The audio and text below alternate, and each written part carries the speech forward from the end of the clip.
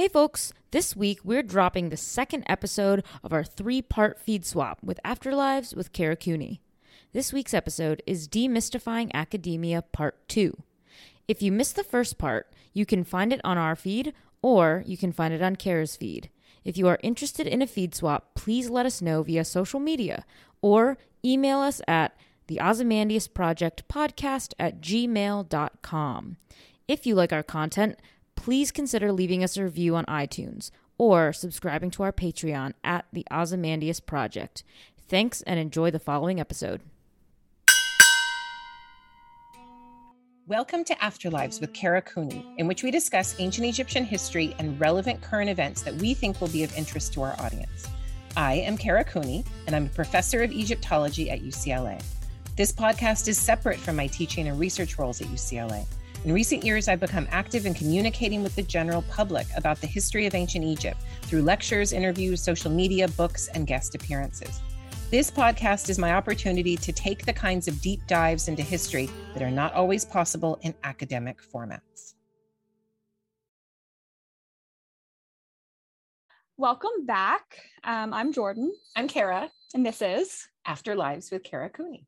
So this is our part 2 of demystifying Academia. And let me tell you, me typing demystifying, I typed it wrong every single time. Of course you did. I wouldn't be able to type demystifying. Thank God for autocorrect. Yeah, but sometimes autocorrect. Like every time we try to put in recarving, because all we do is talk about recarving. It says recurving. It always autocorrects it to recurving, and that really upsets me. But yeah. So all the Egypt terms don't come out well. No, there's some other more egregious ones, but we'll leave that for another time. Yes. But yeah, what do we get to do today? We get to talk more about the academic game and how to break it down. But once you're in the PhD program, or what do you have so last episode we ended on right when you get in and are starting. So we'll kind of finish through the process with what the PhD entails. Yeah. Coursework, exams, proposing, dissertating, all that stuff. And then we'll get into some post-graduation type things, the job market. It's brutal out there. Postdocs. Yeah. And then even being a professor, ideally, and you can enlighten us all even about being chair. Oh dear. I could. So let's begin with the PhD coursework. What's the process? Yeah. And we're speaking about the humanities, right? Right. Yeah. This isn't about math or physics or engineering or any of these other PhDs. And in the States. And in the United States. As we talked about last time, Europe is way different. And we're going to focus mostly on antiquity. I don't know what a PhD in literature might be like, but history, history and antiquity studies, you're going to have 2 to 3 years of coursework. For our fields where you have to learn ancient Egyptian, Old, Middle, and Late, you have to do Coptic and Demotic, you have to do your research languages of German, French, and or Arabic. It takes a lot of time. So 3 to 4 years of coursework is generally de rigueur. And then what I always say to my students is, and UCLA students are in a union. They live here. They're paid. Their payment comes from being in Los Angeles. So you don't do your 3 to 4 years of coursework and then cut out, go someplace else, and then come back to finish up. You stay here and you're a professional in this space. And in that way, I encourage students to come back and do courses with me and seminars with me, pass, fail. Yeah.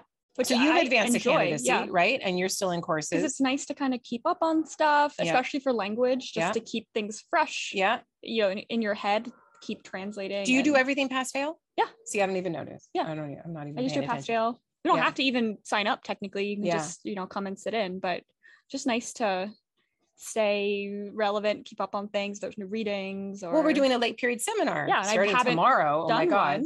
And so late period, if you haven't worked on 25th, 26th, 27th, 28th, 29th, 30th dynasty, this is perfect. Yeah. And you can come in and get a lot of this reading under your belt. And if you take it pass fail and you don't have time to read, everyone else is reading and discussing it. So you're learning by osmosis kind of what's going on here. And then you can decide, I'll read that one, or I'll read this article here or there. So that's what I'll usually pick and choose a couple of things to read. And there's just so much information within Egyptology in particular, because you're dealing with 3,000 years of culture, religion, language, history. It's overwhelming. And that's not even including materiality and art history. So it's just a lot. And I think when you're doing a history PhD, for example, and say you're focusing on American slavery history in the, I don't know, 18th century, then things can get more magnified into one period. But I think if you're doing that kind of a degree in American studies, you're still going to need the, 400 years of the beginnings of settlement and colonization in the Americas, maybe even before. One would ideally hope before there was colonization in the Americas by the white people, and then thereafter. So, your training in the courses is much broader than what your dissertation actually is. Well, and for us to even, I think in most ancient studies, you kind of have to have a outside area focus too. So I did a bunch of courses in the Levant. Me too. That was my outside area. So it's like, it's not just Egypt even.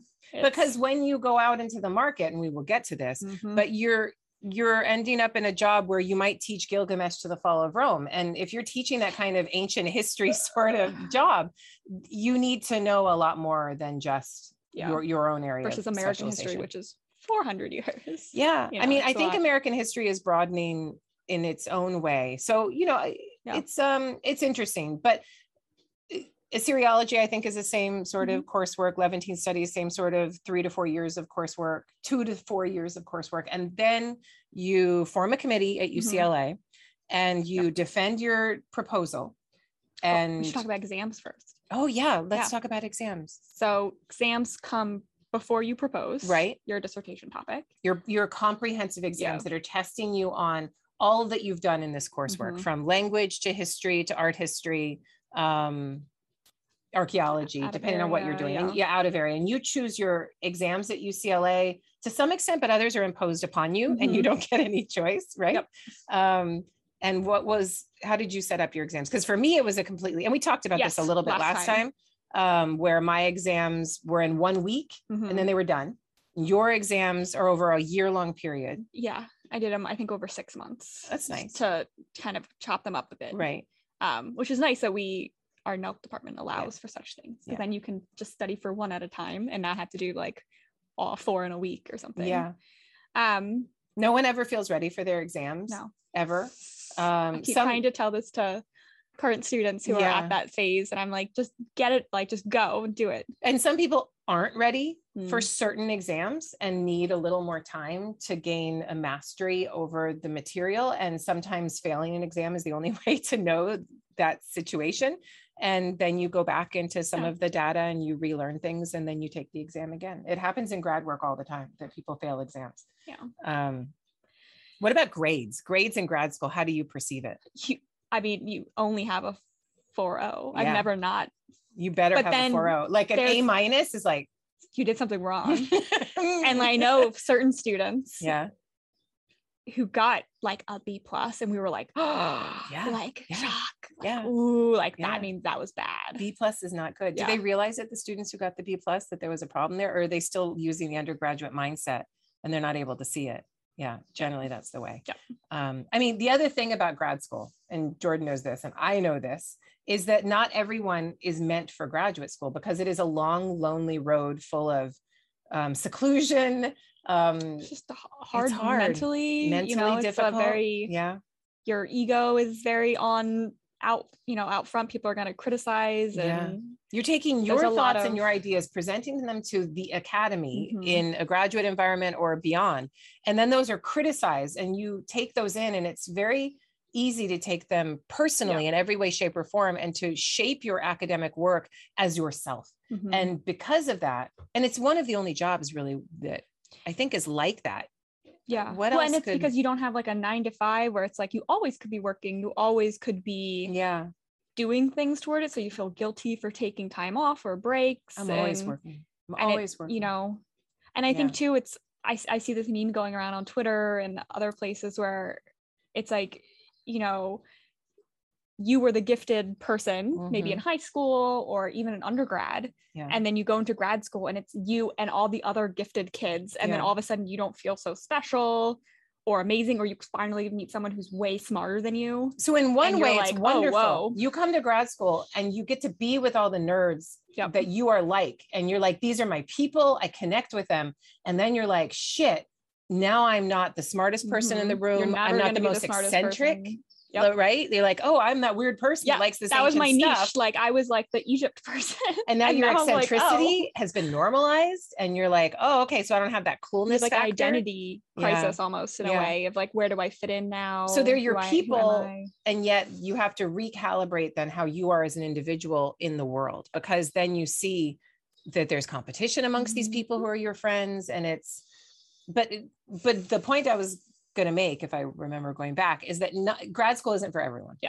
And you have seen the people that, and I don't want to say flame out, but it's like, they just don't get how hard one has to work. They don't get the amount of commitment that it takes. Yeah. They don't get the rather perfectionist attitude that you have to apply to your papers and your presentations. They don't get the footnoting. They don't understand the amount of ingenuity and original thought you have to bring to create an argument that is yours to contribute. Yeah.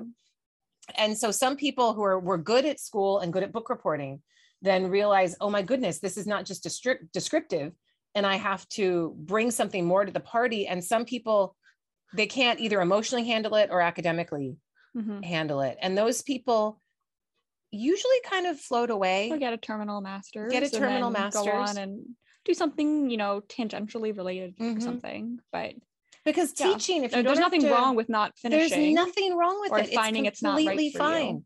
Because teaching and not producing research is rewarding in a way that academia is not. Because when you're teaching, you're trying to meet the younger mind and connect with the younger mind, and you're not putting yourself up there for consumption, for critical consumption of an audience. That is why higher level academia is so destructive of hearts, souls, minds, and bodies, and why so many academics get a reputation for being kind of Mr. Magoo, cut off, spacey. They're just in their own world, so they don't even notice it all.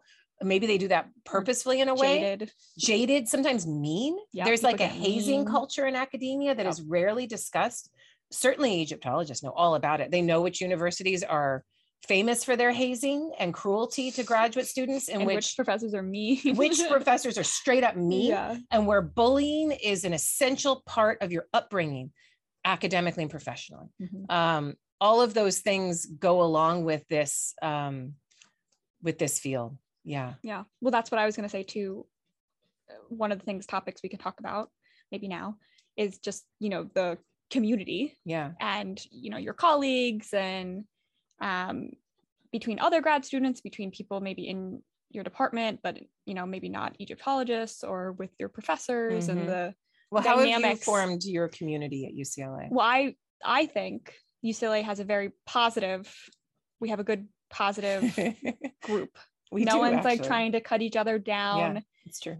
Now, of course, we would have to say this because we're on a podcast. Yeah. And this is there's still like gossip and drama stuff will happen, but just compared to other things I've heard from other similar departments, it's sometimes can be very cutthroat. Yeah. And I don't think any of us, we might not all be like BFFs or something, but I don't think anyone's trying to like maliciously sabotage. You hear stories of other people ripping articles out of a book so that they are the only ones that have it. These are old stories from my generation when it actually mattered that it was an article in a book. Now everything's on JSTOR, so that's not possible to do anymore. But that's kind of the old stories that I grew up. Just like, hearing. Or like, like middle school cattiness and things. And my first year of grad school, another grad student told all the other grad students that I had tried to steal some guy's boyfriend. And I was like, wow, that's like some malicious slander. And no one talked to me my whole first year of grad school. No one spoke to me. I had no friends, and it took me forever to figure out. Well, I'm like, why will no one hang out with me? Yeah. What's going on? And it took me a full year and a half to figure out that it was just open slander. So that was interesting. That's the kind of thing though that makes you leave a program. That's what I'm saying. That could have turned you off, and you could have been like, well, no one's nice to me. Like there's 5 people in this whole program, and if no one's talking to be like, I don't want to be here. Yeah, it was a lonely year. And our program, and again, when we say that UCLA is awesome, we're not saying inherently that everywhere else sucks, because there are really good programs out there that have good communities and good professors, and these things exist. And the same goes for classics, history, other fields, right? But Egyptology is weird because of how many we train. And it's incredibly popular at UCLA right now. So I think we have 12 students at some stage in their career in PhD studies, which is kind of extraordinary. And not everyone is like, there's different groups now. It's so big. Yeah. You're not all BFFs together. So and it goes off by kind of like where you are. Your like cohort. People who are farther along tend to group together because you're in the same process zone. Yeah. So if I'm stressed out about dissertating, like I'm not going to go talk to a first year because they don't help you understand. If anything, I'm just going to terrify them and they're going to be like, oh, holy shit. Like, I don't want to, like, what is going on? So you go talk to other people who are either have already dissertated and can mentor you through the process, or people who are at the same level. So it's the same as with like any other job, I suppose. If you start a job at a big company and you want to create your community. Yeah. But unlike some of these other jobs, you're going to be at this place for 6 to 8 years. That if you transfer in this world and it's not like getting another job and moving to another company and finding your upward mobility. You got to stay at this place and you've got to find a way to make it work. Yeah. And sometimes with professors, your mentors, they might be more absent than you would like, or maybe too present, or and micromanaging, or not even reading stuff, or never returning emails. There's all kinds of ways of working with mentors and having mentor relationships. But to me, that's because of those things that maybe are out of your control, and you just have to learn to work within these boundaries. Yeah. Having colleagues that you can bond with over these things. How do you deal with this one professor? Oh, they're notorious for sending bad emails, but in person they're really nice. And then okay, that email wasn't meant to be read that way, or something like this. And having good open communication between other colleagues in our department. And the one thing I noticed particularly was that we had like a mentor system kind of in play between the older grad students and the younger ones, where like Danny kind of took me under her wing to be like, okay, this is the process. And if you have questions, like the older grad students were really good about, helping us come in and like not like hazing, like, oh, you figured out, like throw into the fire, but like, oh, this is the process, you have questions. Or I feel like the parent of a large evangelical family.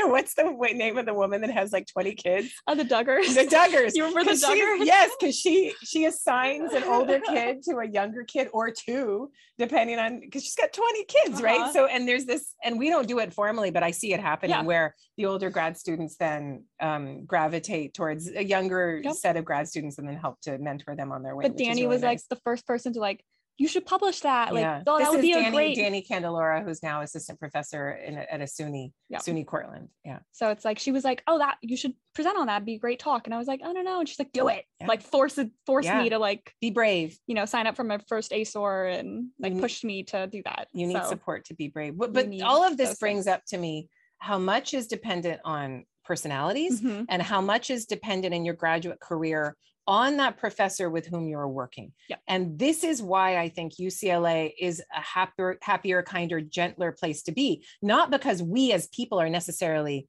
kinder and happier and gentler, but because the system does not allow, usually, though there are exceptions that we have both seen, one professor to make a decision that's going to destroy a grad student's life. For the most part, when the system is working as it should, there's another professor or two who are on your committee who are like, wait. Oh, you don't want to work with her? I'll work with her. Yeah. Or that was an issue. Okay, come over here. Or there's some sort of a balancing situation. It's a hard place for one professor's decisions to destroy a career. But I felt, less pressure to do. You're not trying to make like cookie cutters of yourself. No, you don't have to like please me in every way. I think more freedom to find what they want to focus in on, and it puts less pressure on me too, because then I don't have to be like, oh, that student is mine, and that student is a mirror of my work, like and we're working together. You're my colleague. Yeah. Yeah. So you're working with a committee, and it's a very different way of building a student. So I would advise you, as you're looking at graduate programs, whatever they may be, to look for those places that are more driven by committee and less driven by one person. Now, you may end up in a place where, and my situation was like this. Actually, I had two people that I was working with at Johns Hopkins, Betsy Bryan and Richard Jasnow, who were both very dedicated and really into my work. And it was great. And I was able to get what I needed. There are situations in which you're dependent on one person who's not willing to give the time or the work, the reading that you need. Yeah, the attention. Yeah. In a way. And many places play favorites. So they'll decide out of their 5 students, that's the one I want to work with. And all of the other 4 are rather discarded, neglected, ignored, orphaned, if you like. And so that's one of the reasons that graduate work is so harmful on mental health, because then you're like, my work doesn't appeal to this person. It could be that you're working with an advisor who is insecure themselves and then can't handle that your work is potentially challenging their work, or they don't want to hang out with somebody who's smarter than them. I'm using scare quotes for those of you who are listening. And it's a lot of power in one person's hands. And it can be abused at some universities very easily. It can be abused. Yeah. There's so many instances of of various forms of abuse within academia. And I think this goes for any field. I think like if you're working in a STEM field and you're in a lab and that lab is run by one person, you have the same situation at hand. And there's going to be one star that rises up and that gets the best assets and the best resources and the grant money and all of this stuff. And then other people are looking in from the outside. But there's more group work in STEM, and articles are written by as many as 20 people. Whereas in our field, and this is the other thing about the humanities, our field is built upon monographs with the work of one and single author articles. And when you do work in collaboration with others, which we see in archaeology all the time in our field, everyone's like, well, who wrote it? How did it work? I just co-authored a paper with Robin. Oh, good. Yeah. That's awesome. But it was, we, split it up. So it's like, you write this part and then I'll edit what you wrote and then I'll add what I wrote and then you edit it. So it's like this very much this back and forth process.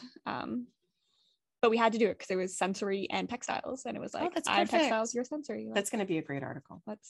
Oh, this is the article that I call the wet t-shirt contest articles, because it's a sensory textile thing. So it's what happens to a textile and dance and movement when you make it wet, when you add oils to it, when you add movement to it, sound. So it's the wet t-shirt contest of ancient Egypt. I think it's going to be. Where is it published? It's going to be one of the Oxbow. That's awesome. In one of the chapters in the Oxbow. That's awesome. Okay, so we talked about exams.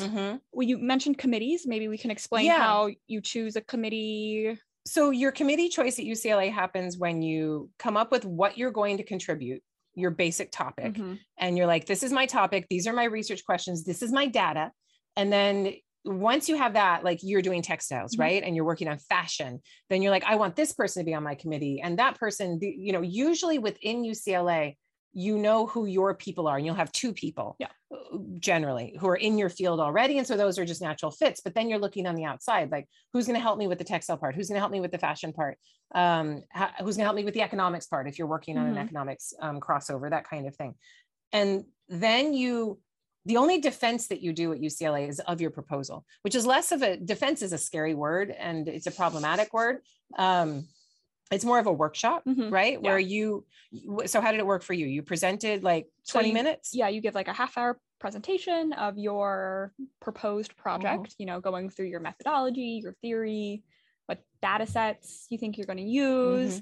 And then and how much time you think things will take, like your timeline, do you need to travel, budget, real in the weeds kind of stuff, like a whole research proposal in a sense.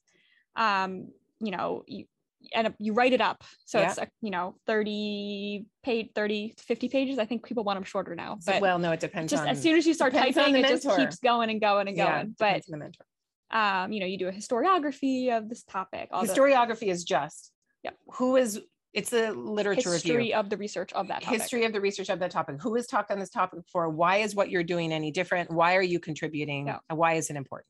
Which to me was the main thing I thought you guys wanted as my committee was like, why is there, a gap? Why is this worthwhile?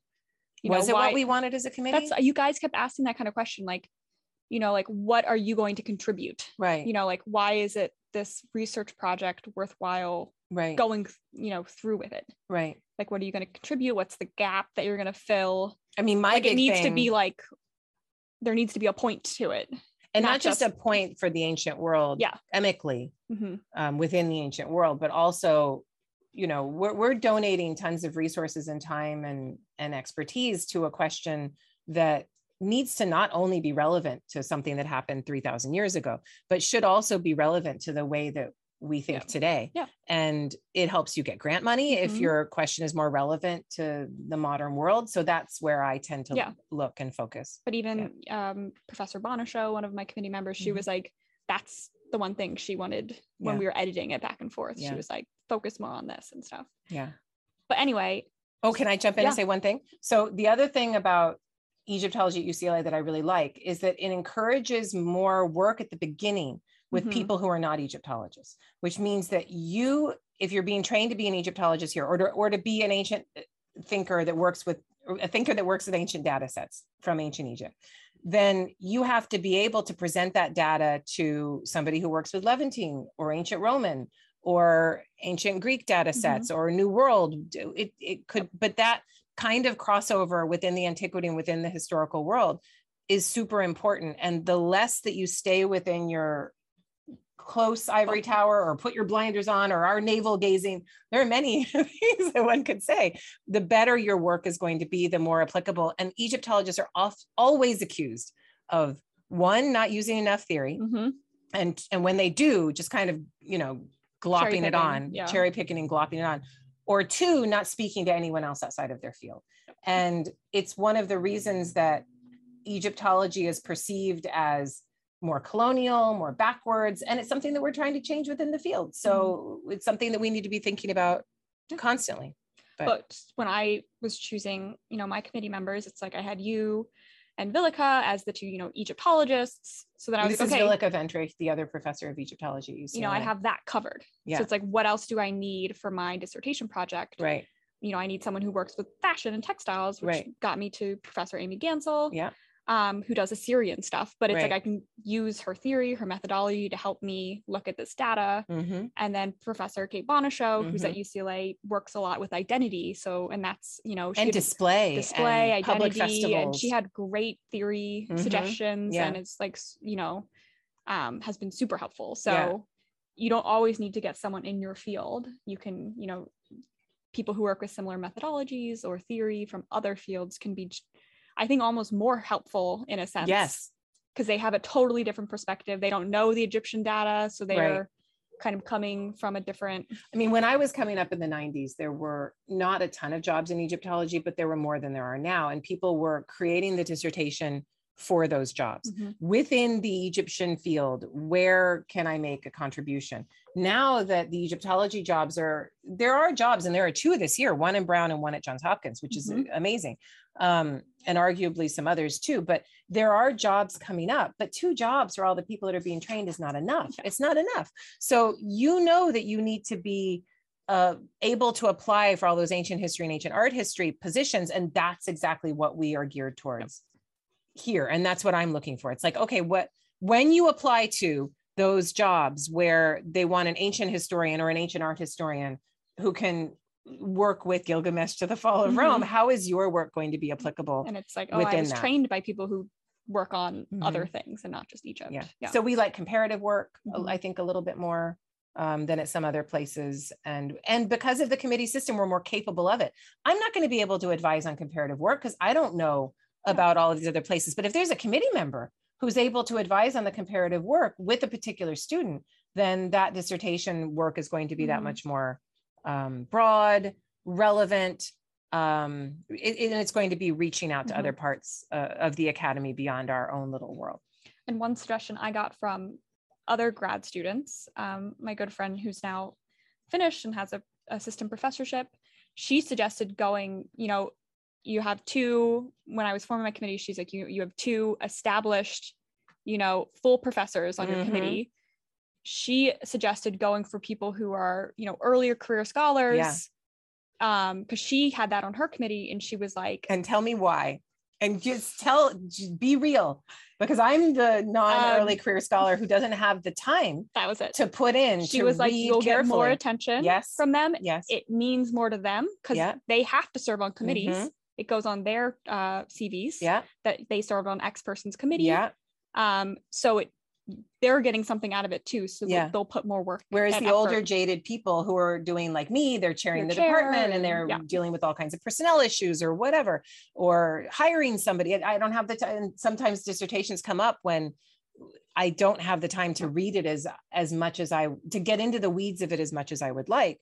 That you want that early career scholar who's going to be able to give you more. It's true. More line by line feedback perhaps or something. Yeah. And so that was, have a mix of both to help. Yeah. That's really good advice. Yeah. So we got committee, and some of the committee requirements are often, made by humanities division of the university, right? You can have X have to be so many at UCLA, and then one can be outside. Yeah, the grad division at UCLA is always trying to create PhDs that are not insular, that are relevant. And in so doing, they demand that you have at least one member of the committee from outside of the department. And it depends on, so they're trying to make you broader. They're trying to make you more interesting than people in an academic world. I mean, what's the old saying? You go to grad school because you're super excited about a topic. And then what do? They beat out that passion and they destroy it and they make you footnote every last little crazy thing. And all of that passion gets turned into fear and anxiety, and it just goes in a different direction. And that's what normal human reactions are. If those are normal human reactions, then you're going to be more insular and in the weeds and detail oriented and thick description in a dissertation. And so there need to be systems in place that are like, no, come back out and look at the whole world. Come back out and connect with somebody who's not doing your own little thing. And that's where those grad division requirements are so incredibly important. And it's useful. You say something and then the person's like, what? And then you're like, oh, I'm speaking Egyptology right now. And this doesn't make any sense to anyone else. Even though they're, a scholar in the ancient world, they have no idea what I'm talking about. And I need to. The other thing that does, come back. That requirement from grad division, it means, and the other thing that grad division systematizes is that you're applying for money internally at UCLA. It's our next topic. It is our next topic. Funding. Okay. So good segue. Thank you. So to get like money for travel, money. So you want to go abroad for a year, or you want to go to a museum in New York or Boston or whatever, in Paris. You want to work with somebody and learn a language in Leiden, which we've had students do. To get that money, the best way to do it at UCLA is to apply internally, right? Easier. And so you're going to be applying against other graduate students. If you write a proposal that's totally in the weeds that only another Egyptologist would fund, then you're not going to get the money. People are going to be like, I have no idea what the utility of this is, why it even matters. This is so, strangely specific and not useful to me at all. Then you're not going to get that money. And so it makes you have to say something broader. Make things relatable. Yeah. Yep. Yeah. Okay. Well, speaking of funding, yes. So in PhD programs, we have grants and we have fellowships. Are there any technical differences between these? I mean, a fellowship, besides just like phrasing? Yeah, I think so. A fellowship is your bread to eat. It's your funding for getting through the day. And a grant, I suppose they could cross over, but for our world, not so much. Yeah, for the STEM world, usually, right? For the STEM world, big grants can create fellowships that then are your payment throughout the year. NEH or something. Yeah. Exactly. But in our world where we don't do as many of those big NEH, NSF grants, though some of our colleagues do, it's the university fellowships that you get sometimes through, do they call the TA-ship a fellowship? No, because it's it's all tax purposes is how it ends up playing out. So that's your TA-ship, which is TAing work. Is W-2 form, so it's work. Okay, and then if you get the fellowship, so you don't have to teach, and then that's just a tax nightmare. Is it really? It's awful. But you don't especially have to pay taxes on it, do you? You do. No, but the way UCLA fills out the 1099 form, they claim like tuition and everything as part of the fellowship, and then it looks like you're making like $60K, and you're like, I did not see that money, and then the government wants to tax you on $60K. So how do you do it? I changed the number. Don't tell anyone. No, everyone does this. Everyone does this. Don't come audit me. It's honestly so much easier when it's just your TAing, because it's just a W-2 and you're like, they already took out the taxes. It's like such a pain in the ass when you get a fellowship. So the fellowships are this mixed blessing in terms of tax purposes. And then even if you go to the UCLA tax place they set up for us. They don't even know how it's done. It's like this very, or you're only supposed to tax. And that changed just recently too, didn't it? It was a congressional shift of the last Congress that decided that people should pay. So here's what's at work here. They decided that people should pay on the tuition that's being paid. So you come in and you're coming in tuition free. Yep. Your tuition as a resident should be $16,000 a year. Yeah. In addition to your fellowship for living, you never see any of that money. It's just all internal. They pay themselves. Yeah. But they're still taxing you on it. Someone's like the department is paying the grad division the money or something, but then they want to tax me. And when that law was passed, and I don't know the name of the law, maybe we can look this up and research when this happened. I feel like it was about 5-6 years ago. Yeah, sorry, Amber, that's something to look up. But I think it was part of the anti-intellectual movement, particularly anti-humanities PhDs, like what is this even good for? Be useful kind of thing, and a little slap on the wrist. And I think it happened at the same time that they decided to make the interest for student loans, which didn't accrue immediately as the grad student loan is started. Yeah. When I was in grad school and I took out a student loan, which I only did like twice, but I did, interest didn't accrue until I was done with the PhD.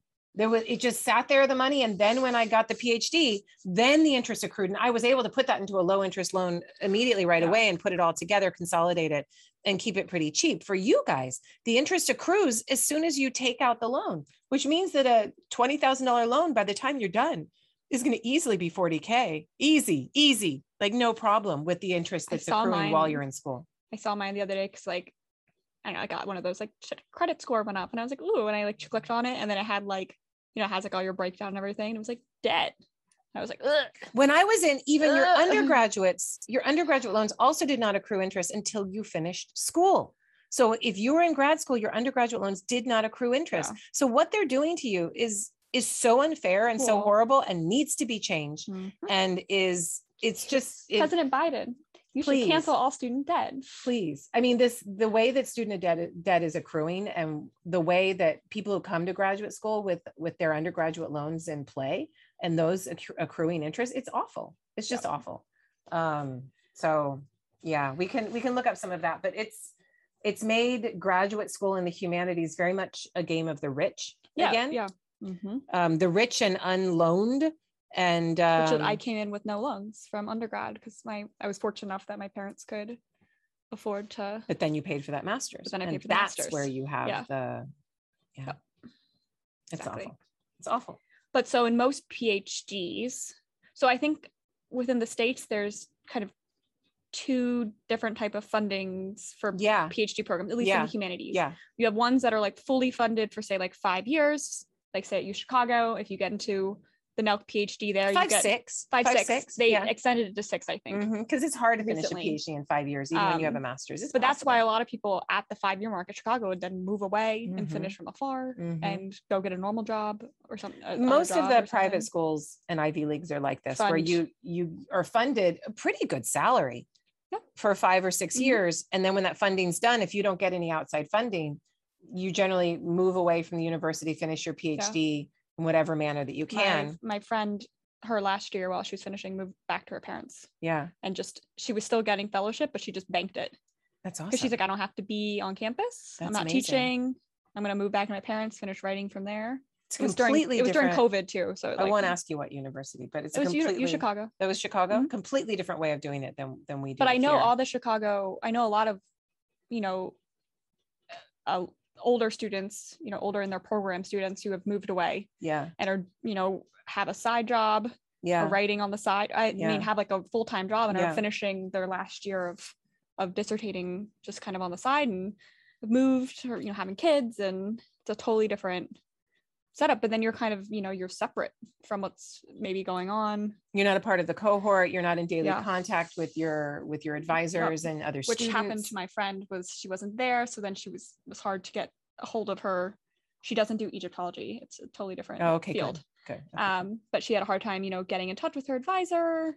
And then the years can pass and all of a sudden you're 10 years into the degree and 11 years. And are you going to finish? Yeah.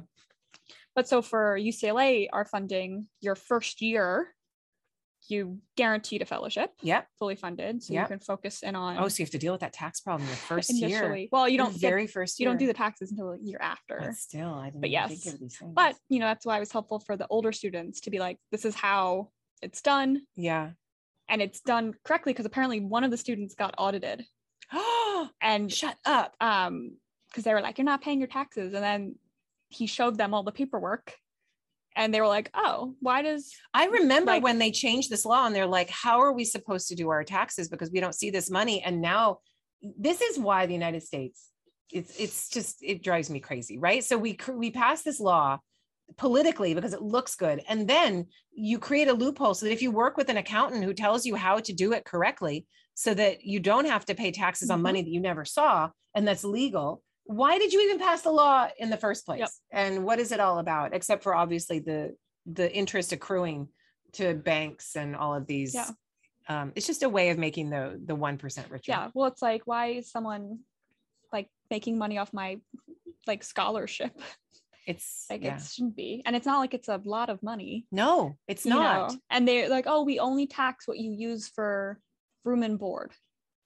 And you're like, well, that's all of it because I need to live, and the scholarship's not. And we live in LA. And we live in LA, so yeah, that 20 grand went towards my rent.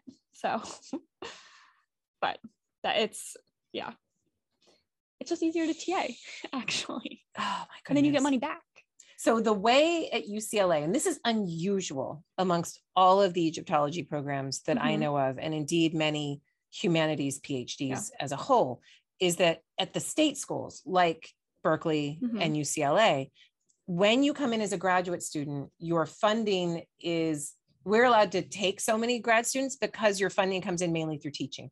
So if I teach a big class, like Women in Power in the Ancient World, 200 students, then we have many TAs. We'll have 6 to 8 TAs. We have 12. We have for the next quarter. Up. Oh my God. We could even have another one if someone wanted it because we have so many waitlisted students right now. Oh, Amber, will you make a note of that and I'll look into it? I should check. Because we could actually have 2. Really? Yeah, we have almost 40 students. Okay, let me see with our staff and with if I can fund it. Women in Power, it's 20 students each, so we could have 2 more sections. Okay. There's a TA, but there's a TA shortage right now, so I probably won't be able to do it. But there's that many students on the wait list, and we're getting the emails right and left. Please let us into this class. Can I get in? I know. I need it. I know, it's insane. And I'm like, ugh. And at least we offer it in the summer so that students can get it before they graduate. But that's interesting. Okay.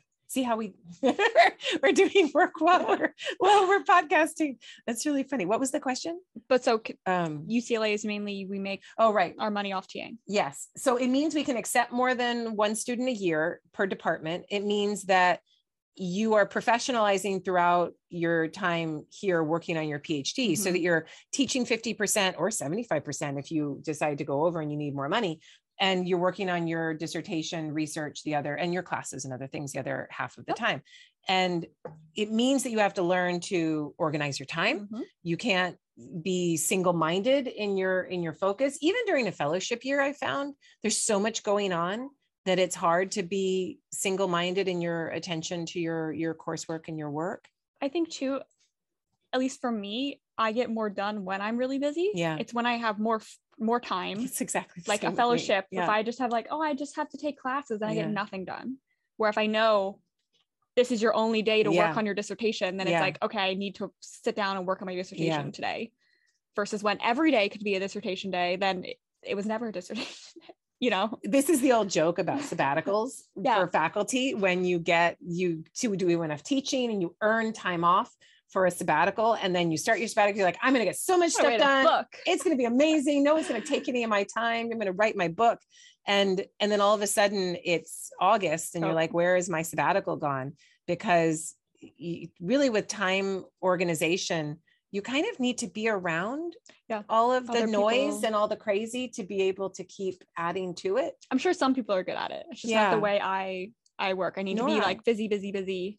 I was just telling Remy that this is my husband, when he went out of town to Hawaii for it was a while, like 6-7 days. And I'm like, oh, don't worry, I'll be fine. I'm going to get so much done. It's going to be great. And then he came back. I was like, I didn't get anything done. And I realized I need to be annoyed at the beautiful family around me, taking me away from work to want to work.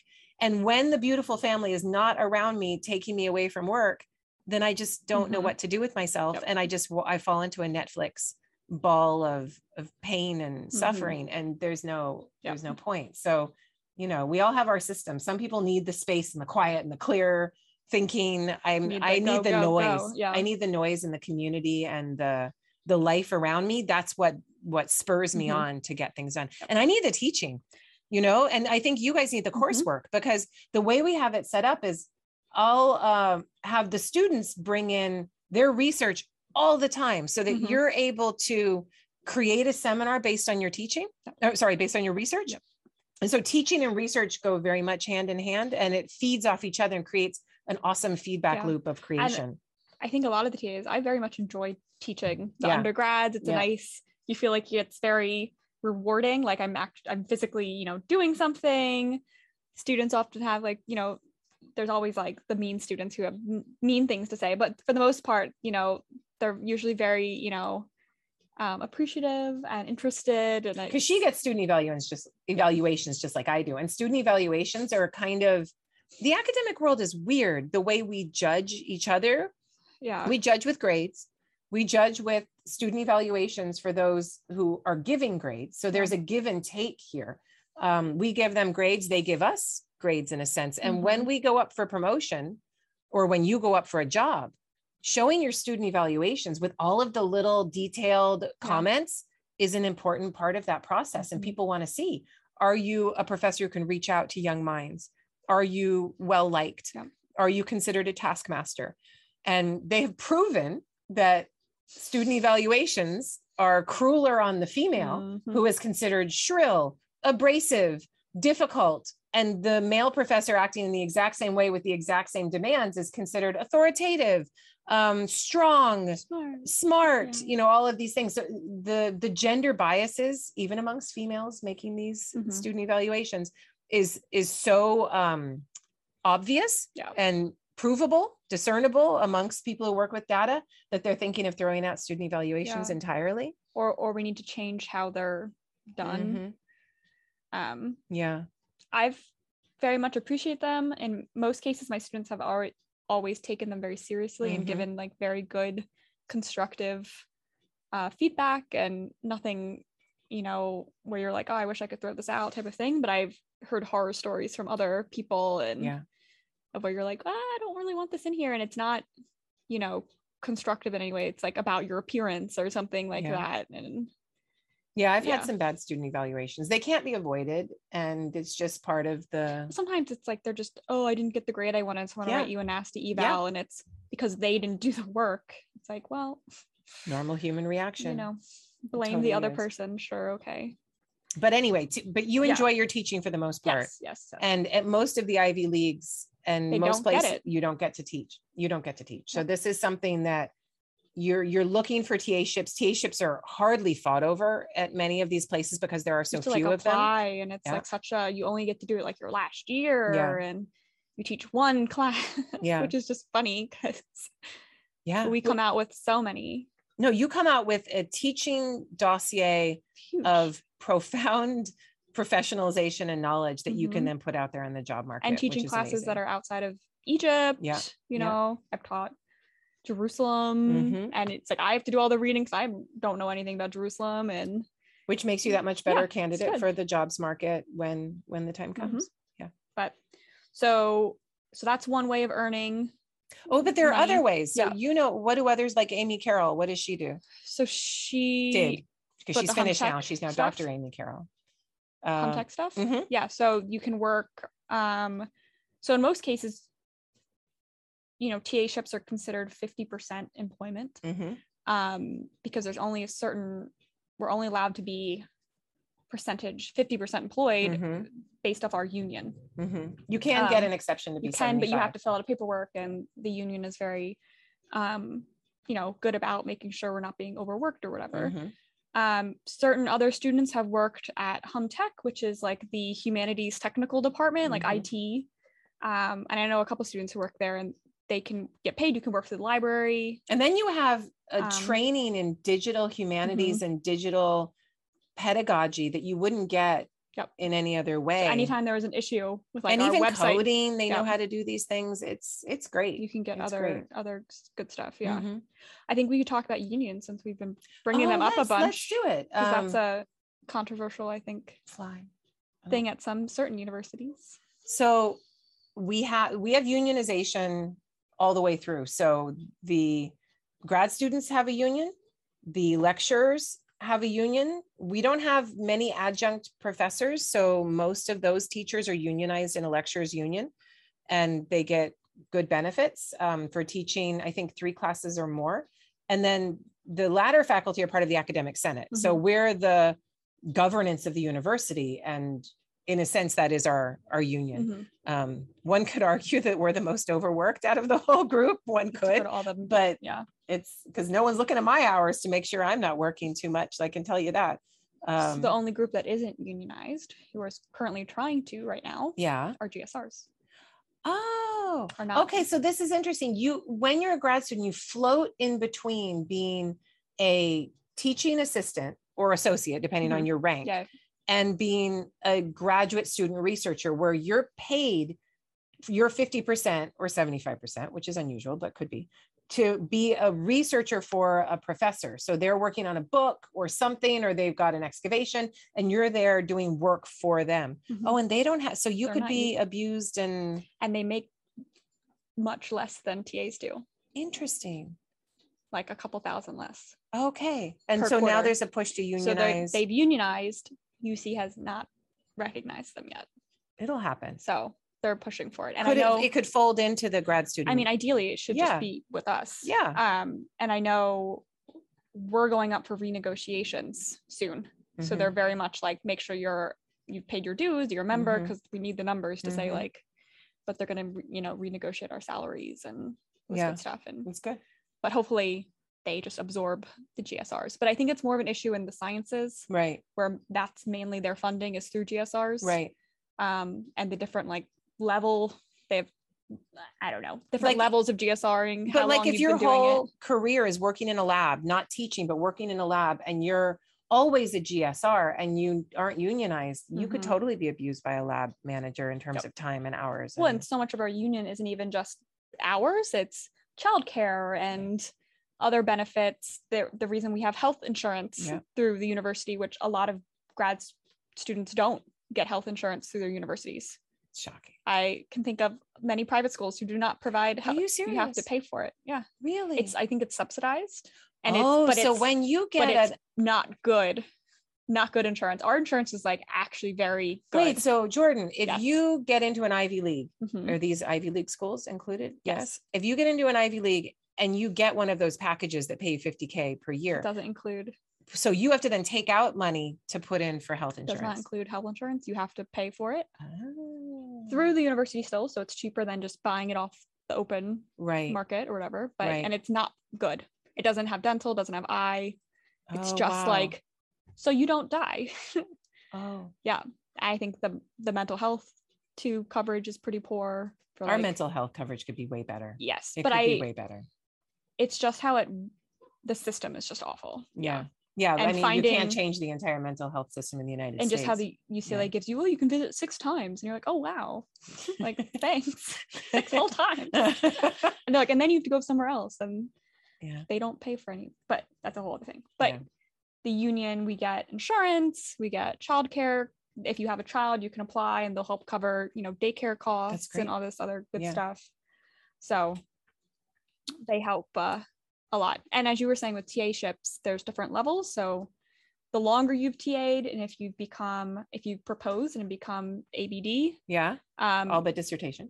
You go up to an even further rank. So, and it's a pretty, I think, maybe not for LA, a good salary, but for other places, it's not bad. It's not bad. You make more TAing than you make on fellowship. Yeah. By a lot. And your numbers go up because of the union. So what you make starting out as a TA in your 2nd or 3rd year versus what you make in your 6th or 7th year is very different. Thousands of dollars a quarter different. Yeah. Yeah. So you work up. So then what other kind of grants or fellowships? Yeah. So we have internal ones you can apply to. And there's so many. There's so many at your university. You should look for all the different centers. Like there may be a center for gender or women's studies. There may be a center for queer studies. There may be a center for economic studies. And you want to look at all of these different places and see if they have travel grants, see if they have grants for conferences. There's all kinds of things grants, that you can apply for. It's sometimes overwhelming because they're maybe not centralized with like sorting through them. And so sometimes it's a lot, word of mouth or doing a little hunting on the side. It's, older colleagues like, what did you get? Then I can apply for it. Yeah. In years in the future. But so the department at UCLA and probably at Berkeley provides a basement funding. And then you go out and probably starting in the fall, you put together your application package. Like, this is my statement of purpose. This is the research I'm going to do this year. This is why it's relevant and why it matters. And then you apply for 6 or 7 different things.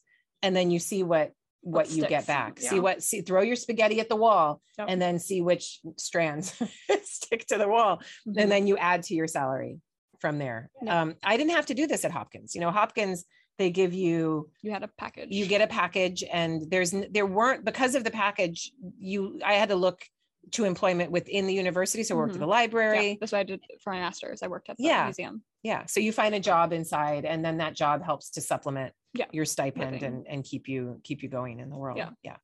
But at like UCLA, we have pretty good, GSRMs, which are graduate summer research mentorships, which I think are, a lot of people get. Now being called SMRFs. SMRF, summer mentorship. Summer mentor research fellowships. I kind of like SMRF. SMRF. That's nice. Is the way it's going. And the department has to put in money for SMRFs. Oh, okay. We don't have to put in money for the GSRMs, the graduate summer research mentorship. Oh. But the department has more control over who gets the summer money, rather than, one of the things that's annoying is you put all of our names to grad division. They make the choice through their vetting process, rather than we making the choice when we know in our minds who the better students are. But I get why they're doing it. It's what I said before, that grad division is like, no, we don't want you to be in the weeds and speaking only to yourselves. We want you to be global and speaking to everyone. We're going to make the choice who we think is making that communication best. If there is some favoritism or something going on in the department, cuts it off at the knees. Maybe less biased, hopefully. Yeah. So our stuff is read by, the sociology division somewhere, or they don't have anything to do with us. And they're like, oh, does this seem to have data? Does it seem to have what it needs? And then they'll judge our students, and we don't get to judge our students, which in many ways is a beautiful way of dealing with conflicts of interest, favoritism, all kinds of issues. So the SMRF thing is, it's interesting. It's interesting. So we'll see how that goes. Another big fellowship that I think is at a lot of universities are the dissertation year fellowship. Right. What's the reputation of the dissertation year fellowship at UCLA? Well, I know that if you get it and you don't finish, you're screwing the rest of us over. Yeah, it's true. So if you get it, you need to finish, because then we lose it. Because the way it works is grad division looks at who gets dissertation year fellowships to not have to teach, to only focus on your dissertation. That's it. And if you don't finish the dissertation in that department, then that department is not mentoring you properly to finish on time. And then that department will not necessarily get a dissertation year fellowship the year after. It might not always work that way, but that seems to be under consideration. And it gives you a hard out. It means your funding is done after that time. And that it's just, those you guys do rank, right? We do rank them, but those rankings are not always followed. Yeah. It's always a check and a balance in this. But those are nice to have. If you have one, you're done. I think the best advice was from Marissa, who was like already almost done. Yeah. And she applied and got it. And then she like gave herself a year to like just do edits and then apply for jobs and work on the book. What's the book going to look like? Write some letters for publication. She set herself up for like, I'm almost already done and I'm applying. She also applied for so many jobs too. Yeah. She was able to apply for all the jobs. Very, always is very organized. Yeah, she on is. Point. She is. So those are. Oh, this is Marissa Stevens, who's now assistant director of the Port-Aviv Center for the Study of Ancient Iran. Yes. I think we covered funding, did TAs, all that good stuff. Oh, but there's outside funding too, right? So you could apply for, like, I got a CASVA grant, Center for Advanced Studies in the Visual Arts, or you could apply for an AAUW, American Association of University Women. That's a good final year dissertation fellowship. NEH people do even. Yeah, there's a dissertation year fellowship. That's NSF for archaeology. Does NEH have one too? I don't know. I just know a couple people have done NEH for like bigger, like to fund their whole PhD even. Wow. You can get like a funding from the whole thing. Wow. But you have to apply from that like as you're applying for PhD programs like up front. So. Right. And we don't have those kinds of requirements. A lot of European universities do, where you have to apply for these things for statewide funding, countrywide funding while you're trying to get into a PhD program. Yeah. But I think that, you know, there's always like little things, travel grants here and there. Some of you guys are so creative. Like I've seen a lot of people find Rotary Club grants or like weird little, like their hometown has a grant for some sort of education and they pull in $500 for something. And, you know, you pull in $500 from little grants and those add up and you're able to make your life more comfortable with those kinds of grants, or travel when you have the time in December and the summer to get data that you need, or to just learn more about your topic. And well, and like little grants here or there for excavation. There's certain things for like more archaeology related stuff. But yeah, there's always something you can pick up. Steinmetz, they have both. We have an internal Steinmetz, but there's also external. This Steinmetz travel grant is a lifesaver. Yes. It is the game changer. And we are so thankful to Charlie Steinmetz for setting up that grant, because every grad student can apply for it once to go somewhere. And that grant's generally about $1,000, sometimes a little more, sometimes a little less. Yeah, they take into account where you're going, and usually their goal is to just cover your airfare. And it's wonderful. So it's, you know, depending on where you're going in the world, the airfare can be, but yeah, around, you know, $1,000, $1,200. Right. It's but it's great. Yeah. That's helped all of us. But and how do you find out about all these grants, Jordan? Like, because I don't have to do it anymore. I look at different grants, right? I might look at some of the bigger grants, though I like to avoid doing those, because then you end up administering your grants your whole life, and I don't like it. But how do you know which ones? Word of mouth, I would say. There's no like database that you use. So UCLA has one. Yeah. But they tend not to be humanities focused, or at least ancient studies focused. Yeah. And your university will obviously have university one. Has some type of grants database. I think our SAO is pretty good about sending out stuff that comes through. Student affairs officer. You know, she'll send it to the grad student listserv. Oh, there's this grant or fellowship available to apply to. Yeah, I think it's just something you slowly get a handle on. Yeah. There's not like, you know, the AIA, American Institute of Archaeology, has some online. Archaeological Institute of America. Yeah, that. But that tends to be more classic, Greek and Roman classics focused. Yeah, but some of the chapters have been very useful. Yes. So maybe some of the bigger grants through AIA don't pay, but then the chapters, we have 2 chapters here. We have an LA chapter for AIA and we have an Orange County chapter. And they fund students $2,000 to $3,000 for travel and research. Yeah, I guess just other archaeology or ancient history related institutes. Yeah.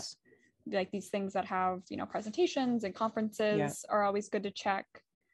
Yeah, you can just hunt around, you know, you just do a little hunting and then some of the local things when one person applies for that, you're like, wait, where did you get that money from? What's that? And or certain things you think you can apply for, then you talk to someone who's gotten it and they're like, oh no, like you should apply. They, you know, and it's like Egypt, especially, it's like, does Egypt fall within, you know, the parameters of, because some scholarships for like art history would be like outside of Europe. Right. You're like, well, that's Egypt. Right. But then other times, you know, Egypt gets lumped into the, you know, Greek because of white colonial studies canon of art and you know, so how you work things, how you know, and you have to apply for some of these things twice. You have to know that you will not get some of these things. That is the way. And I think that the other thing that state schools do well is, because we can't fund to the level that an Ivy League can fund, is we're always sending you out there to apply for things, and we're sending you out there to get rejected a lot and early. And so you realize that you won't be surprised by this when you get on the job market and you're like, oh my God, I'm getting rejected a lot and early. it's the norm. You Mhm. should, it's just the way that it works. So you're trained and ready for it. You're kind of battle hardened and battle You scarred don't and ready get, to, fully funded. You're not maybe you don't have to do that at more all. complacent. More complacent and Relaxed. also more protected. And then when you're thrown out there Yeah. into the arena and you Scary. start to get hit, you don't quite know exactly Yeah. how to deal with it. Whereas you guys are like, this is the game. This is how I got to play it. And you just, you find a different way Yeah. through that beast. But yeah, I think it's, asking around, and this is where the networking comes in, having good mentors around you who know what things to apply for, Mhm. friends that know what things at conferences, and just I mean, you always have to keeping know that- appraised of. But professors, we don't know what the hell you're supposed to apply for. We kind of do. Sometimes we're like, You why do. didn't you apply for I think this? you have a good handle on it, Maybe because I'm chair. maybe. Yeah, And so- but whenever stuff comes up, you always forward it like, oh, That's true. these are good fellowships, these are good grants for you That's guys. true. I don't think you're out there like, Looking for like you. hunting for things, Yeah. but when they, things come your way and you direct it towards us, or little things like that. Do you have in there when you're supposed to give papers and things like that? No, that's a good one. Let's talk about that. Because the funding is making me think Yeah, of applying to publishing. give a paper. And so much of the time, publishing too, but Mhm. so much of the time when you get money to go to a conference, it's got a stipulation, which is what, Jordan? You have to be presenting. You have to be presenting. So if you want to go to a conference in your field, say you want to go to RC, the American Research Center in Egypt conference, say you want to go to ASOR, which is now what? Ancient Studies of Overseas Research. Thank you. Used to be Oriental Research, but now that word's no good. So now it's Overseas Research. Thank you. ASOR is like the ancient Near East, Middle Eastern, ancient Middle Eastern studies. But say you want to go give a paper at one of these conferences, Mhm. then you need the money to do it because you don't have an extra $1,000 burning a hole in your Mhm. pocket. To get $200 from that person and $300 from that person, you have to say, I am giving a paper. Yep. You So don't get like for last ASOR, or 2 ASORs ago, I guess at this point, I got one of the student scholarships only because it was my first time presenting, and I was presenting. Yeah. So you had to be like, it was the first time attending the conference and you were presenting at the conference. And they gave you shit money too. How much did they give you? Not a lot. Like $400, $300? Yeah, like if that, it didn't even cover the hotel room per night was more. Yeah. And when you go to a hotel for a conference, you really want to have 4 people in that room. Wow. Do the 2 beds. Did you do I that? just stayed with Jeff. So it's just 2 It people was in just the 2 room. people. But I think I ended up using, my dad has a bunch of Hotel points. So he paid for it. And Airbnbs have really saved It was a graduate Marriott. students because if you get an Airbnb, Yes, that's what we did for RC in Arizona. We all Right. just lived in one Airbnb. What was that weird house that no, that was New We Mexico. had 2 houses. That was for- New Mexico. Yeah. That was at some weird house Airbnb. And But it's sometimes yeah. nice to be in the conference hotel It because you can is. just run up to your room real quick, it and, is. and there's But you wanna parties try to in save certain money. people's rooms, There are and parties in you certain want to people's be rooms. exclusive yeah. parties, Yeah, I try to get a suite so that I can Yeah. have parties when I'm doing the hotel thing. This is true. and everyone hangs at the hotel bar, and then they run out of alcohol because it's a bunch of Egyptologists. It's awful. When do you think you should give your first paper? I think you should wait until like maybe close to proposing Yeah. or onwards. You gave a paper in I your gave- second year? I did it in my 3rd year. So it's fine. Third, That's I good. think, I did my first paper in my 3rd year too. I think everyone feels a push to really present at all these things and just like always be presenting or even publishing really early. Mm-hmm. But you always. Some universities don't. Some universities and mentors are like, I don't want you out there until you're a complete package and Yes. you look better. But I think you've always cautioned us to like wait a little bit. You don't You don't want to do it and then. You don't want a train wreck. I've Yes. seen some train wrecks. I have seen Especially them. say like at RC. Yeah. You want to be like. You want to be really packaged Yeah. and put together, and you also want to be known enough so that people know to come to your paper, because if no one knows who you are, these things are popularity contests. And yes, you might have a topic that's going to draw people in, but you also want to be a person that's been networking and Mhm. at the parties and connecting with people. So they're like, oh, I want to go see Bill's paper or whatever. And they know who that person is. And Or not even that they have an interest in your paper, but it's like again, like you said, a popularity contest where Mhm. people show up to show support Yeah. for you as a Yeah. person and as a Yeah. scholar. You don't want to give a paper to 10 people in a room. So which yeah, happens all it's the like time too. you have to, with COVID, it's been interesting because it's all online. And like ASOR this year, I'm doing the online component. I'm doing the online So one you're too. pre-recording and Yeah. sending them in, and then Yeah.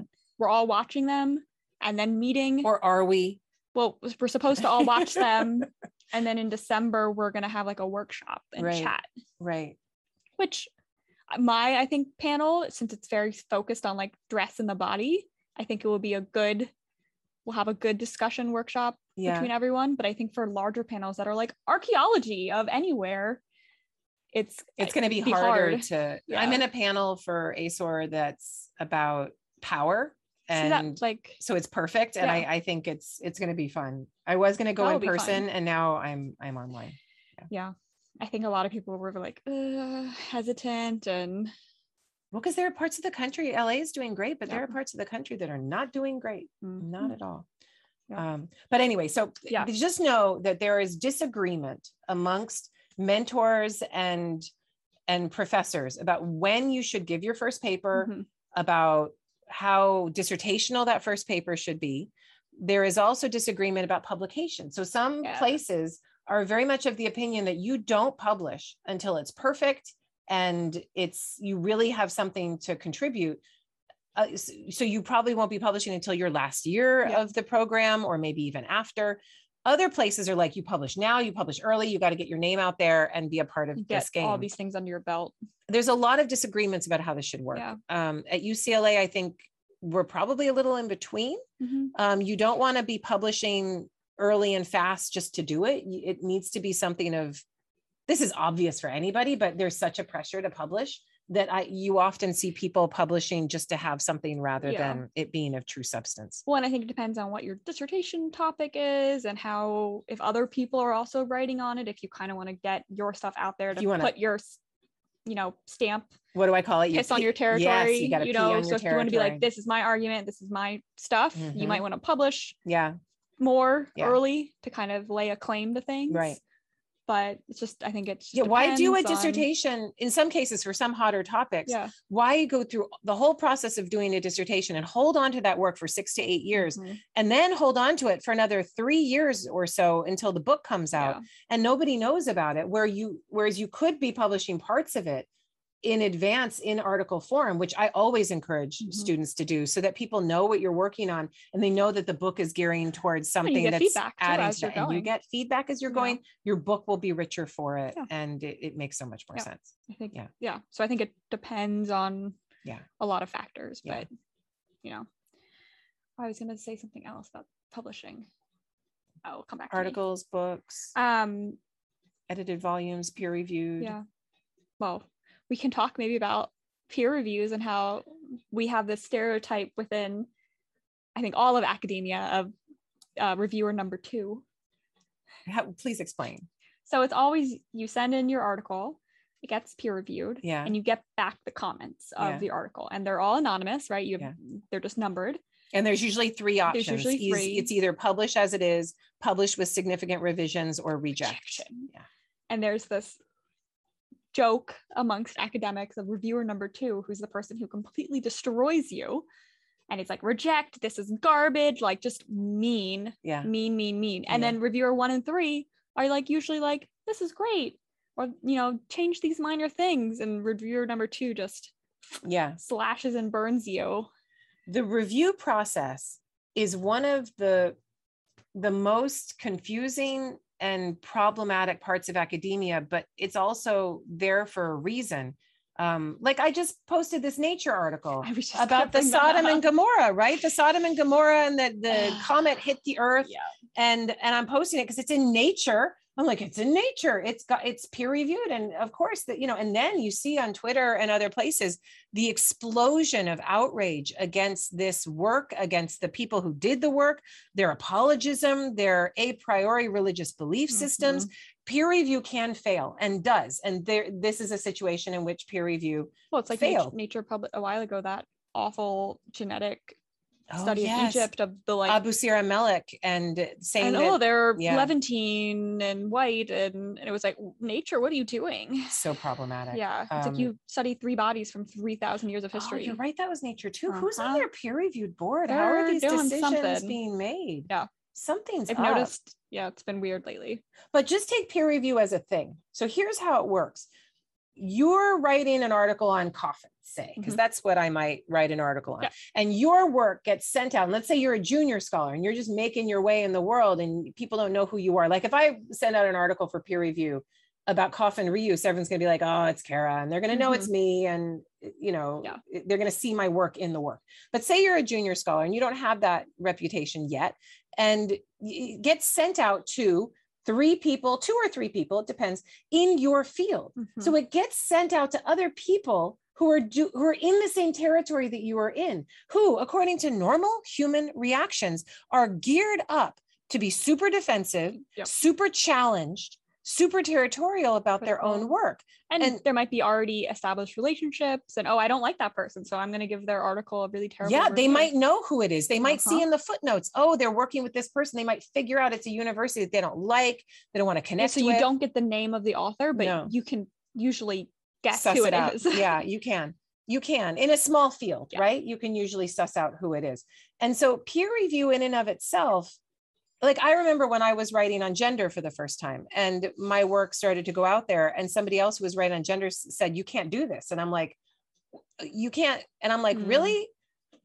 So part of me was super defensive saying, how can I not write about half of the human species in ancient Egypt? And another part of me was like, okay, I am a junior scholar. I need to carve out a particular niche of the gender world so that I can claim it. And then when I am more seasoned and more reputable, advanced, whatever, then I can grab a little bit more. And this is what we often do to junior scholars. And it's the nature of the beast. And it's something that you have to negotiate to get your stuff into peer reviewed journals, because that's what people are looking for, those peer reviewed journals. If all of your articles are in non-peer reviewed places, or every edited volume should be peer reviewed, right? But edited volumes have a different kind of agenda.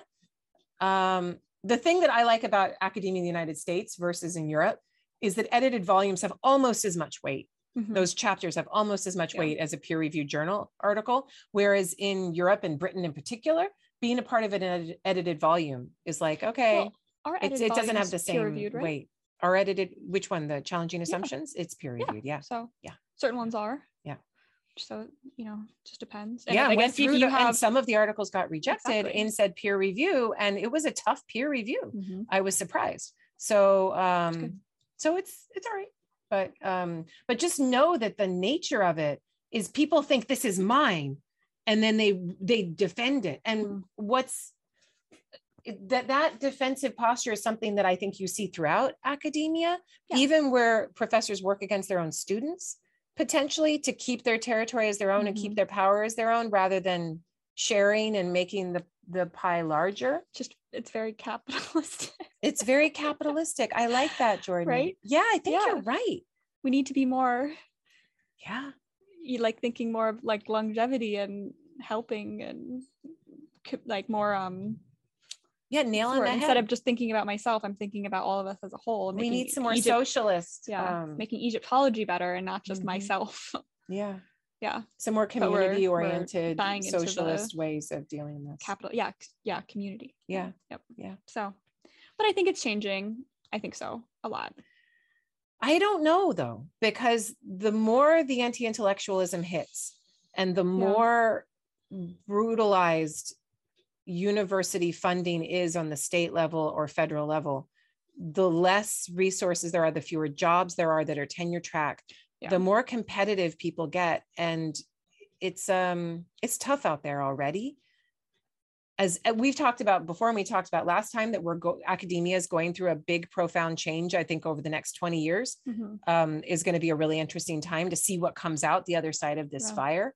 But right now I see a lot of overwork, overburden, people holding on by a thread, a lot of mental health crises, and a lot of people who don't feel supported as they're moving forward in the field. But I also see people being more open about it and not hiding it, which I think is part of the start of like coming up with a solution. And being more open to, you know, maybe this is big on Twitter lately of using non-traditional academic type of writings within syllabi for the students. And you always get shit for your trade books. Right? I do always get shit for my trade books. But I think there's a push now to like blog posts are cool. Twitter threads are great. Like trade books are awesome. They're still well researched just because like it's for a popular audience. Just because it's not in a peer-reviewed, you know, whatever this. But that's academia in a nutshell. I've written a book that tens of thousands of people are going to read, and it is less valued and more poo-pooed compared to the book that I will write that about 1,000 people read. And that is academia in a nutshell. But I think it's changing. At least I think you're right. Yeah. I think she's right. And like posting podcasts. Yeah, it's true. Is becoming, you know, Twitter threads and books that people actually read. Yeah. You know, and more people writing books that people actually read, and not these super ontological, like big word that no one knows what the hell you're saying. Or doing both. There is a place for both kinds of work, and that's which is like I think the keynote at ASOR a couple years ago with Eric Klein. I missed it. His whole thing was about like writing books that people actually will read. Eric is really good about writing a bunch of books that people like reading. And this is Eric Klein, who wrote 1177, the year that civilization died. Is that the title? Yeah. Collapsed. Thank you. Digging Armageddon. He's written so many books. Yeah. But his books, your books, they're all super well researched. And just academics sometimes just have a, you know, bug in their bonnet about it. Maybe because they can't do it. Maybe because it's a skill. You have to be a good writer to write those types of books. I mean, it makes you, it sets you up for more slings and arrows. Have an actual good voice. You're putting yourself outside of the ivory tower. You're making points that are much broader than you would make in your own research. It's a different kind of writing.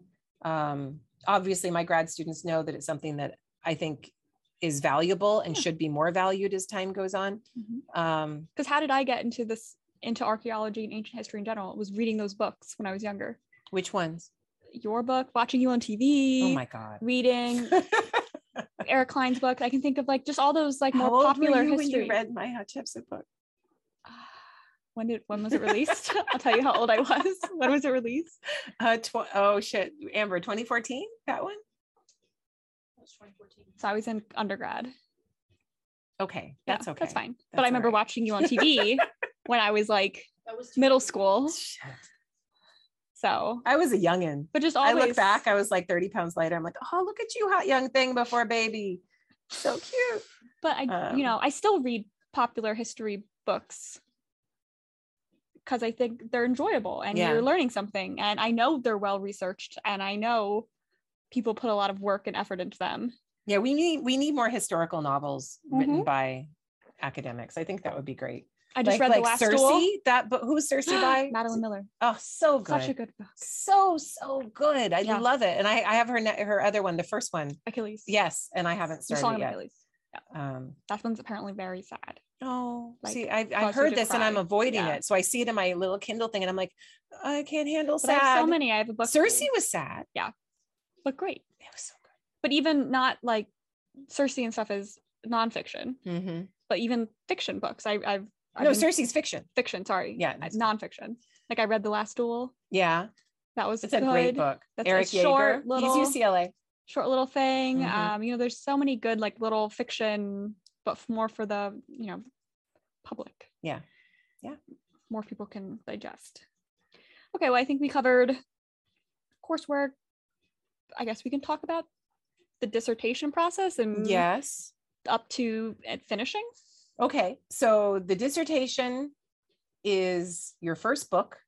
It is your ability to show that you can work with data and ask a research question that demands that you go through the data in a painstaking way that other people aren't going to have the time to do. That's what dissertational contributions are about. Yeah. And then you analyze that data, package it into a book, and then put that out into the world to be published on UMI. What does UMI stand for? Oh my God, we were just making ourselves look really stupid. It's out of Michigan, right? Is that what it is? I think. What does it say? This is where everyone's dissertations in the United States go for, and we just call it UMI. And I don't even know what the hell it stands for. We'll look it up. Amber's going to look it up. But I thought it was a repository out of Michigan. Maybe. University of, I don't know. ProQuest, thesis, and dissertations. Yeah. So, for my dissertation, I looked at all the texts that I could find from a particular time period and place, West Thebes, 19th and 20th dynasty, that talked about funerary arts production, whether they were producing coffins or books of the dead or canopic chests or shopti boxes or whatever. And then I looked at all those prices and I went through that data and I collected that. And then I went to every coffin that I could find of the 19th or 20th dynasty. And I documented that coffin photographically and did wood plank drawings and things like that. And then I analyzed that data. And so it was like 80 coffins, like 200 texts. And then I put it all together and into a book that into a dissertation that was called The Cost of Death. Socioeconomic value of Ramessid funerary arts or something. And that was my contribution to the field. It took me, I would say, a year to collect the data, maybe a year and a half, and then a year and a half to write it up and add in some theoretical elements, though there's not a lot of heavy theory in my dissertation. So the process generally takes 3 to 4 years, probably 4 here. Yeah. Amber, did you find out what UMI stands for? What does it stand for? University Microforms International. Microforms. Well, no wonder. Who the hell uses those? It's like microfiche and microfilm. My goodness. University Microforms International. But basically ProQuest. Yeah. Okay. ProQuest. So how long was it? 700 pages, I think. It's big. Lots of appendices, lots of catalogs. I think I had 3 catalogs, one for the text, one for the coffins, one for the prices. And it's your first book and you've never written a book. You don't know how to write a book and you don't know exactly what your voice is and what your arguments are. And the hardest thing about a dissertation is as you're working with the data, you end up writing it from the perspective of analyzing the data, which can make for a very confusing dissertation without a real thread through it. And I see students doing that. I'm like, no, you're writing this in the order that you're looking at the data. Take your data and start moving it around and say, what's the thing that you need to present first? And then write it in a way so that it presents the answer to your research questions the best. And then you have to turn things around, but it's not easy. And as you're writing, you're generally getting in more data. So you're constantly dealing with the data and the argument simultaneously. So dissertation takes a long time to write. 3 to 4 years with data collection to writing, which are very different things. Yeah. Data collection is a very different type of work than the writing work. And what I always encourage students to do is to not edit yourself while you're writing or not you want to do these things separately. You want to have your analytical mind of data work or data collection separate from your writing mind, which is separate from your editing mind. So all of those things are different types of mind that we all have. But if you combine them and try to do them at the same time, that is when writing stops. Yeah. Because if you're trying to write and you're getting in your own way, saying, no, that's stupid. No, that's dumb. No, that's wrong. Then you won't get anything out. And what you have to do is create certain mindsets for yourself so that you can get through all of the data and process it all quickly and do it in a certain mindset where you're not getting in your own way, but you are being critical because you only get one shot with that data. You have to be hypercritical, second guessing yourself, being mean to yourself in a way like you didn't do this, do that, and go through checklists and make sure you put yourself into like a straitjacket. You've got to get this stuff done. And then when she looks at me, I know, I'm in that phase right now. and you might be like, oh shit, I've just discovered a new parameter that I should have been looking for the whole time. This new application for annotating images. Yeah. That Deidre from Coatson. Oh, I might want to. I was like, I went up to her and I was like, not to talk shop, but can we talk shop real quick? And I was like, I know this software exists because I was editing a grant and they were using a certain type of software. And I was like, I want this software for my dissertation. So you can annotate all the visuals. You can dump all your visuals into it and create like a database and then tag things, and it will auto, you can create like polygons and tag. And then so I'll be able to search like X garment. Oh, that's awesome. And it will pull all the ones that have them. So I'll just be able to do my numbers like, oh my God, that's amazing. And I was like, she told me that and I was like, it's perfect. Oh my goodness. And that's it's awesome. open access. Like it's a repository online. So I could just link to my database. Yeah. And database magic, and everyone does these databases like a FileMaker Pro where it's just heavy, thick description when you're doing visual work. And I was like, it's not useful. It takes so much time. You're getting in your own way. Whereas if you could just go right to the visual and code things out and mark things out, you're going to be able to work on that data so much more carefully. You will find a parameter that you didn't think to look for. You will have to go back through all of your data again and be like, crap, now I got to add this thing, but you'll be able to do it. And I think the way the software works, it's kind of AI where it will learn. Oh, wow. And it will be able to, so you don't have to manually do it each time. Oh my goodness. And like pick out, I don't know, kilt. It will be able to be like, okay, this is what a kilt looks like. I'm going to pick out from all these images. Yeah. And she said she dropped like thousands into it to test it, and it like handled it totally fine. What's it called? We'll put it in the show notes. We'll put it in the show notes, but it's free. Oh my goodness. I'll pull it right now. But so once it's called Tropy, TROPY.org. It's too late for us, Amber. But apparently really great. And so if you're working with images.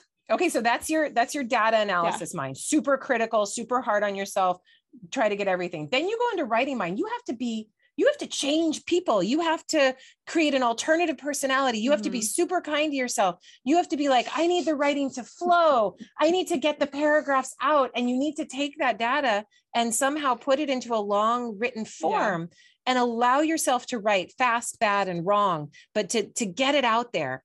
And then you have your third type of mind, which is your editing, more hypercritical on your writing kind of mind, where you go back over what you've written and you're like, oh, well, that's wrong. And I can't have that. But you're not trying to do those two things at the same time. Because if you try to do those two things at the same time, we should have a whole podcast for writing. Yeah. I think that would be smart. I think that's why we'll do that. So many people find writing difficult. Yes. It's because they're getting in their own way. You're getting your own way. It's very, you're putting yourself on the page. It's hard. You think you should be writing a lot more than you are, but like, if you write one paragraph, it's a good paragraph, and some days you'll write a lot, some days you won't. And some days when I'm writing and I'm actually writing like to the empty page or putting stuff down for the first time, I get so upset. I get mad. I like have to get up and walk around, and I'm like, I can feel them judging me. I can feel them talking shit. And I'm like, just say it, Kara, be brave. And I have to go out there and be brave. And then I have to walk around again. And I'm just, I talk to myself a lot. It's kind of crazy. And I often write in this garage where my husband Remy is like throwing a pot and I'm sitting at the table and just muttering to myself. Or you also write at baseball games, I do. Airports, and on vacation somehow. I do. I write everywhere. I like to do the resort pass where you get a pool that day, and I bring my iPad and I write there. So I would be too distracted by like people watching and. Yeah, no, I can get into that. I think because I have kind of an ADD sort of personality, you like the overstimulation. I can zone into what I need to do. But yeah. Well, let's take a quick break, and then we'll come back and we'll finish talking about post graduation and all those good topics. Okay. After discussion, we had a little break and a discussion. Yeah. Since we're we've been talking a lot and we think we have a lot more to say. We haven't covered even graduation and job market, postdocs. It's too much. Getting a job. We have so much more to cover. We're going to do a part 3. We're going to do a part 3. Okay. So stay tuned. Hope you enjoyed this. Like and follow, leave a rating. If you're enjoying the podcast so far, we would really appreciate it. You can email with suggestions. karacooney@gmail.com. Sign up for the newsletter as well. Yes. And follow me on Twitter and Facebook. I suck at Instagram. We also will be doing a book giveaway. Oh, that's fun. I forgot that. Yeah, that dropped last week. So we'll be picking out our favorite top 5 suggestions. So we're going to be doing more of those over the upcoming weeks. pre-launch of your upcoming book. And where are they going to do this? So we're going to post them on the socials. You comment below with your suggestion, and then for podcast topics, right?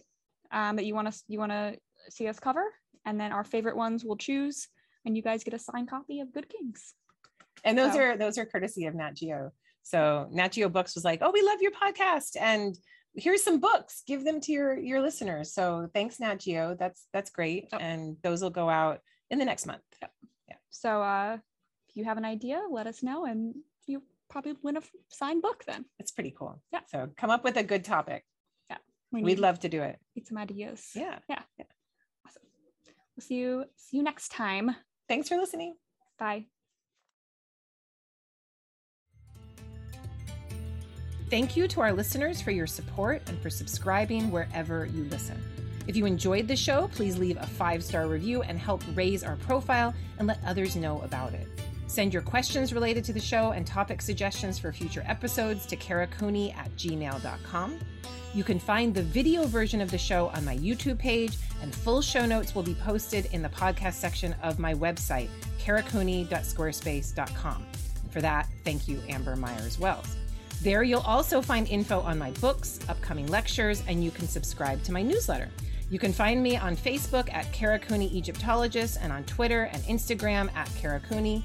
See you next time on Afterlives with Kara Cooney.